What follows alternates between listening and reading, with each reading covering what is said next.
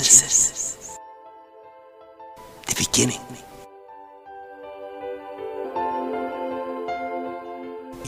We will have a look at it, how it happened. He spoke, and then the result, it was there. How man was created, human beings. We will have a look how the problems started in the Garden of Eden. And we will have a look how the different languages developed and how this earth was destroyed by a flood.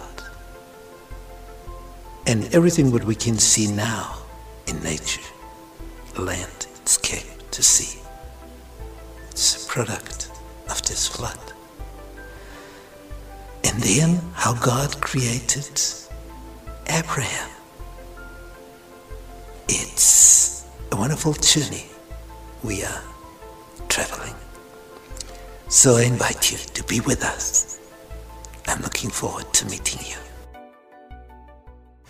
Grace be with you from God our Father and our Lord Jesus Christ. Our story about the book of Genesis, we read in lesson 8, the promise. Our memory text for this week: Now Abraham was old, well advanced in age, and the Lord had blessed Abraham in all things. Now he is 128 years, well advanced in age. The Lord had blessed him in all things. But the toughest experience, the most difficult experience, he had to master in his old age, at the age of 120.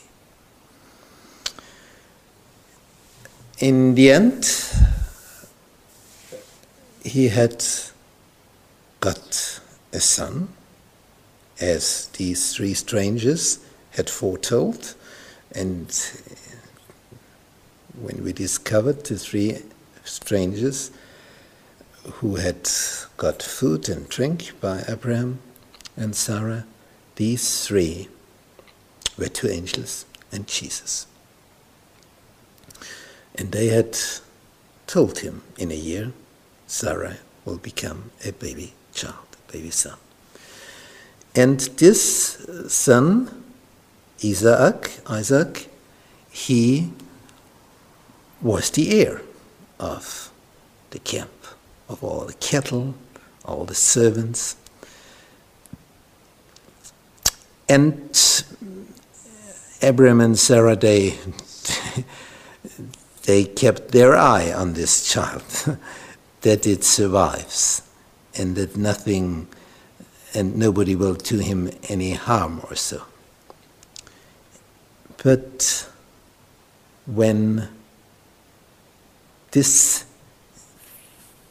baby grew up and became a boy, a youngster of 20 years, and so he's the heir, the new star in the camp, then Abraham had a vision. And in this vision, something happened. He heard words. He couldn't believe his ears. But it was crystal clear. And it was a shock for him. It was such a shock. But Abraham obeyed. And I am stunned. I'm astonished how he could act in this way. I'm sure I am not able to do such a thing as Abraham was asked to do. Yeah, we will have a close look at this. Let's go deeper into the story.